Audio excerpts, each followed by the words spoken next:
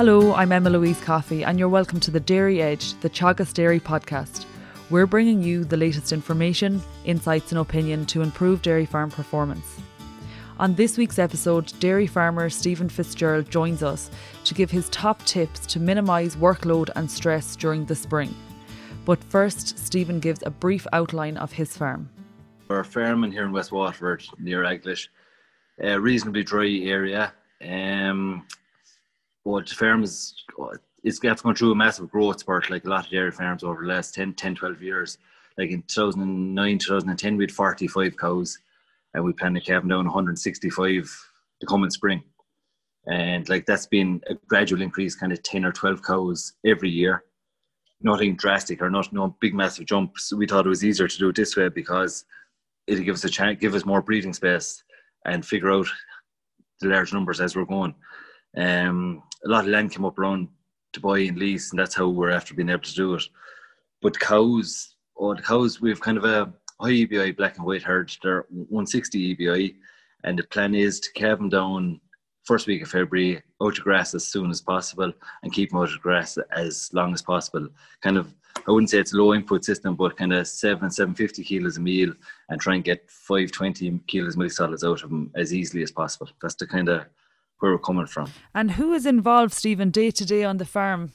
Well, it's your typical family farm. Say, we were in partnership. Dad starting to retire now, so he's been here all his life. I was working up to 4 or 5 years ago, and came back, and we've been working together. So two of us work together on the farm full time, and then Mum helps Dad with the calves when there's a big glut of calves together.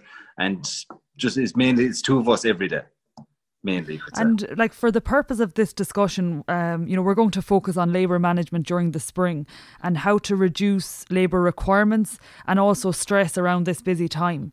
And you worked with Martina Gormley last year, and we can see from that you have quantified your labour input. I suppose if we look at the broad picture of spring on your farm, what do you think the key elements or practices are during that time that make things streamlined? It might sound stupid, but the simpler things are, the easier it is for people to know what to do and to get on with the jobs at hand. Like next week now, once Christmas time comes, we start getting organised for the calf and have sheds ready, have calving jacks, calving ropes, all just the small little things that might seem like small things at the time, but once you start in February, they're the things that take time, and just mainly organisation. And looking then to some elements of your updates from what we've seen on a weekly basis from you, fertility and 6-week calving rate. So I suppose getting a lot of cows calved in a short period of time is something that, you're achieving. Can you talk us through that? What sort of a figure are you at, and how long the calving season lasts? Going back along, we always had a nice herd of cows. So we started using high EBI black and whites on them, and the fertility is after coming through massively. So I'd say with last 7 or 8 years, we have over 90% calving in 6 weeks with 7 or 8 years consistently, and no problem doing it. But that brings its own problems as well. Because you have so many cows calving in such a tight space of time.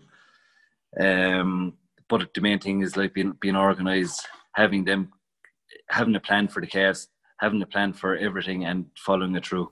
And looking then to, the milking, and you're coming from a relatively quiet time in December, January, and straight into milking in February. Ye have opted last year to go for once a day for the month of February. Is that something you're going to continue into 2021, Stephen?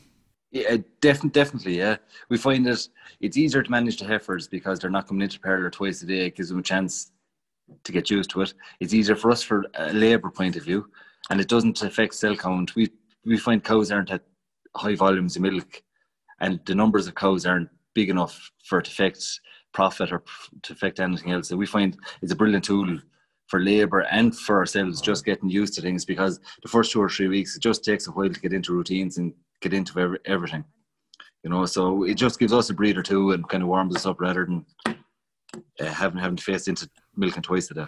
And looking then to grass, and you mentioned that you're calving cows and trying to get them out as quickly as possible to grass.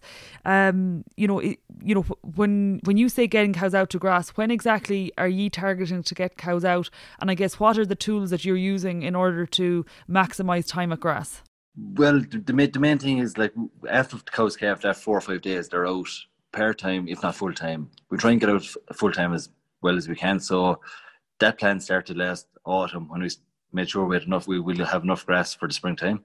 And when it comes to springtime, then it's down to infrastructure. Like, we've invested a lot of money in roadways, fencing, and water over the last 7 or 8 years, and that's one of the main benefits. And a huge addition. It feels like a lot of money at the time, but it's after paying off over and over. And when it comes to springtime, then I'd have 2 or 3 paddocks set up ahead of the cows the whole time, because the weather changes so easily, and from day to day you can have different plans, and the plan changes. You're able to change a plan on a whim. So small things like that make a massive difference. And then, Stephen, a practice that I guess was common across a lot of the other farms that were included in the study last year in the labour measurement was that, there was a focus to sell calves off farm as early as possible. And ye differ in this regard, in that ye keep male calves and you rear them on farm, or I'd say your male calves and your, I suppose, heifers that are non-replacements. Can you tell us more about this practice of keeping the non-replacements, and also then the time that's spent rearing these calves on a daily basis? Yeah, we're in a strange kind of situation. We have 2 outblocks of land, and there's always beef on the farm. So rather than selling or leasing out that land, we thought we have the time, we have the energy, and we were interested in beef. So we reared the calves through to about 20 months. They're either slaughtered or sold at 20 months of age. But there's a huge amount of money and time and work goes into it, and it wouldn't happen only for being organised and having a good plan. And it starts off to night the cow calves. So whenever a cow calves, the calf has to get 3 litres of colostrum, and that we find cuts down the workload down the road, because it reduces scour, healthier calves, everything from that point of view. And from there, then the calves are put into groups of 10. We don't have individual pins. They're put into groups of 9 and 10 for the first 2 to 3 weeks, and then they're put into groups of 45 after that, and put on once a day. And the calves go on milk replacer after 2 to 3 days once they're off transition milk. And then we find all these things help the health of the calf and to reduce the labour and the work that goes into it. But I look after the cows, and Dad looks after the calves always. So I give the calf its first feed, and after that, then the calves are they're not my problem, you could say. And so if you have an issue with the calves, I'll help him. If I have an issue with the cows, he'll help me. But we have 2 kind of separate roles. So I focus on the cows every morning, he focuses on the calves, and there's no duplication and there's no over and back, and we've 2 good plans, and 2 of us works very well for both of us. And I guess, you've highlighted a couple of things there, Stephen, that you focus on that will pay off in terms of time savings. So getting colostrum in means that, there's a lower incidence of sick calves on farm, and then grouping the animals. So, in groups of 10 from the outset, and then from 3 weeks on, it's your bigger groups of 45 and feeding them once a day. And I guess, another point that you make there is, I guess you get a huge amount of flexibility when you're using powder milk. So, you can feed that any time of day. To follow on from that point that you talk about, your role is the cows and your dad's role is with the calves. And no duplication. I think that is a theme that we saw from your measurements and the comments that you sent into Martina every week, in that, everyone understood what their role was on the farm, and therefore there was no duplication. And again, that sounds very simple. It's like what you talk about, doing the small things and the simple things right. If it's a case that it's unclear as to what the roles are, there is naturally going to be duplication and checking and rechecking of jobs. But there's another thing in terms of work organisation that I would have seen from from your stuff and in terms of timing of jobs. So, you're going to do particular tasks at a particular time of the day, such as feeding. Can you give us some insight into, the afternoon feeding of cows? Yeah, everything has this kind of time. Like I said, morning is cows and calves. After breakfast, then it's the cattle.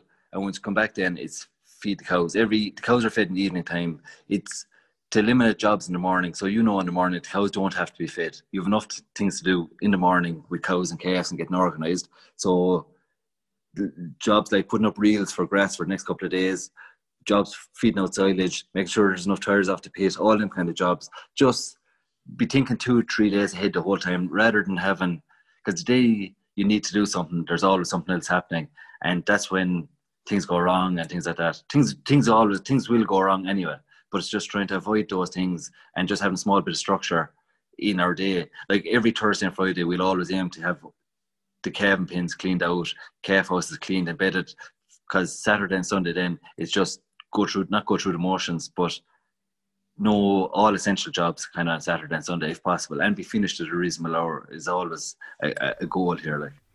And then, as you say, the core team is yourself and your dad. What sort of additional help are you engaging with, to make sure all jobs are done during the spring? The coming spring, we're hoping to get a 4-week student. We were meant to get one last year, but COVID affected that. So hopefully next spring that'll help. But we're only talking at the moment, like, what are we going to do with the beef calves going forward?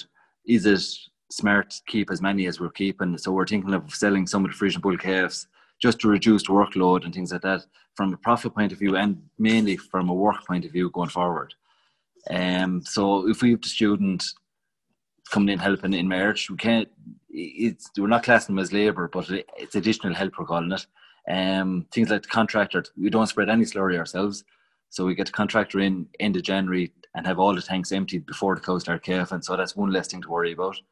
And just small things like that. Fertiliser, we always spread our own fertiliser. So we try and do that at times when we have a chance and things like that. But main thing is the contractor for the slurry and just being well organised around the cows. And going back to the information we have from you last year, we can see in February time, you as the primary person with the cows milked 7 times a week, and as you moved into March, April, May, you were milking 14 times a week. Is that sustainable, or do you see a role for somebody to come in and alleviate some of the milkings for you? It's not sustainable long term, but I'm the kind of fella that likes, I don't know what you call it, control or what, or over the cows. When there's cows, sick cows and calf cows and things like that, I like to be involved and like to see. But going forward, definitely I'm going to have to get someone to help with milking. And another side, our parlour is slightly too small for the cow numbers we have. So the plan is to extend it next year or the following year. And I wouldn't like anyone else to be doing 12 or 14 rows of cows when I'm able to do them, if that makes sense. And I think that's a really natural comment, Stephen, in terms of you will see that, even where there's 2, 3, 4 labour units on large scale farms, you will always see the farm owner or manager will always make the comment they want to milk the cows at least once a day to see every cow. So I guess a totally normal comment. Moving on then, Stephen, to the night time, and I guess naturally cows are going to calve at any hour across the 24-hour day. And you mentioned, the importance of getting colostrum into calves, early. Is checking calvings at night something that you're doing during the spring? Yeah, habit. We always done it, and I actually don't mind doing it. Calving generally only goes on for 8 weeks here, a very sharp breeding period, and an intense 6 weeks. So overall, it isn't that many nights.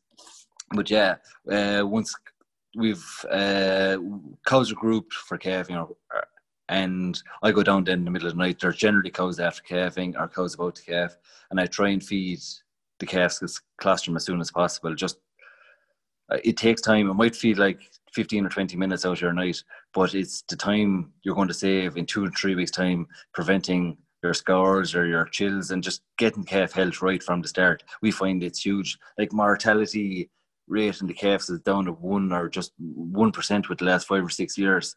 So, and we find like that's the profit. Like I'd hate to lose a Frisian heifer calf or anything like that. So it's the time. Like we don't know if it's a bull or heifer when you go down. So every calf gets treated the same, and we have the same value in every calf. So we put a huge effort into the calves for them first few weeks. It's a super point you make, Stephen, and I think when we reflect on it, there is a perception that we will, really focus on the health of and I guess even the feeding and the management of the female calves. But I mean, you're an example of, a lot of dairy farms across the country where, as you say, regardless of the gender of the calf, you're going to look after them equally. The final point then to touch on, Stephen, start time and finish time. What exactly are you doing in terms of start time, finish time? And then just, I suppose, a follow-on question. When you revert to twice a day milking in March, are you seeing that finish time is extended out to later in the evening? Always, even when we were going to school, they always had thing being finished for 6 o'clock, being in for the news and things like that. That was always all year round, and I'm trying to keep that going as well. I've 3 small lads and things like that, and I don't want to be down trucking around the yard when they're up here and things like that. So I've a plan to be up here at 6 o'clock, before 6 o'clock all year round. It doesn't work out like that, but if you don't have the plan, and if you don't plan your day around aiming for that 6 o'clock mark or whatever time you set out, the day will just go on, and you'll always try and fit in another job before milking, or try and do this or try and do that. But if you haven't it planned, you won't have an end time. So we always try and finish for 6 before 6 o'clock every evening, and that starts in the morning. Like we start in the morning. I start in the morning around 5:30 or 5:45. Finish milking for 8. Then you've the day to do your jobs and start milking every evening. Then when we go twice a day to 3:30. And that we just find once you have a rigid time to a degree, stuff always crops up. But as long as you have a plan and a target to be finished and started at a certain time, it generally works out fairly close 90% of the time. I'm taking some very practical tips from this conversation today, Stephen.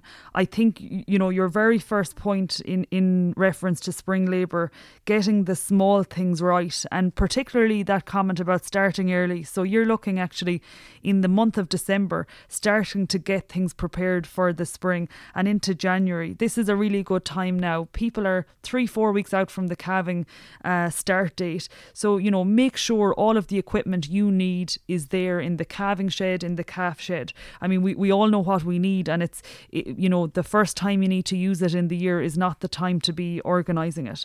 I think your point on grazing, having 2 or 3 paddocks set up ahead of you.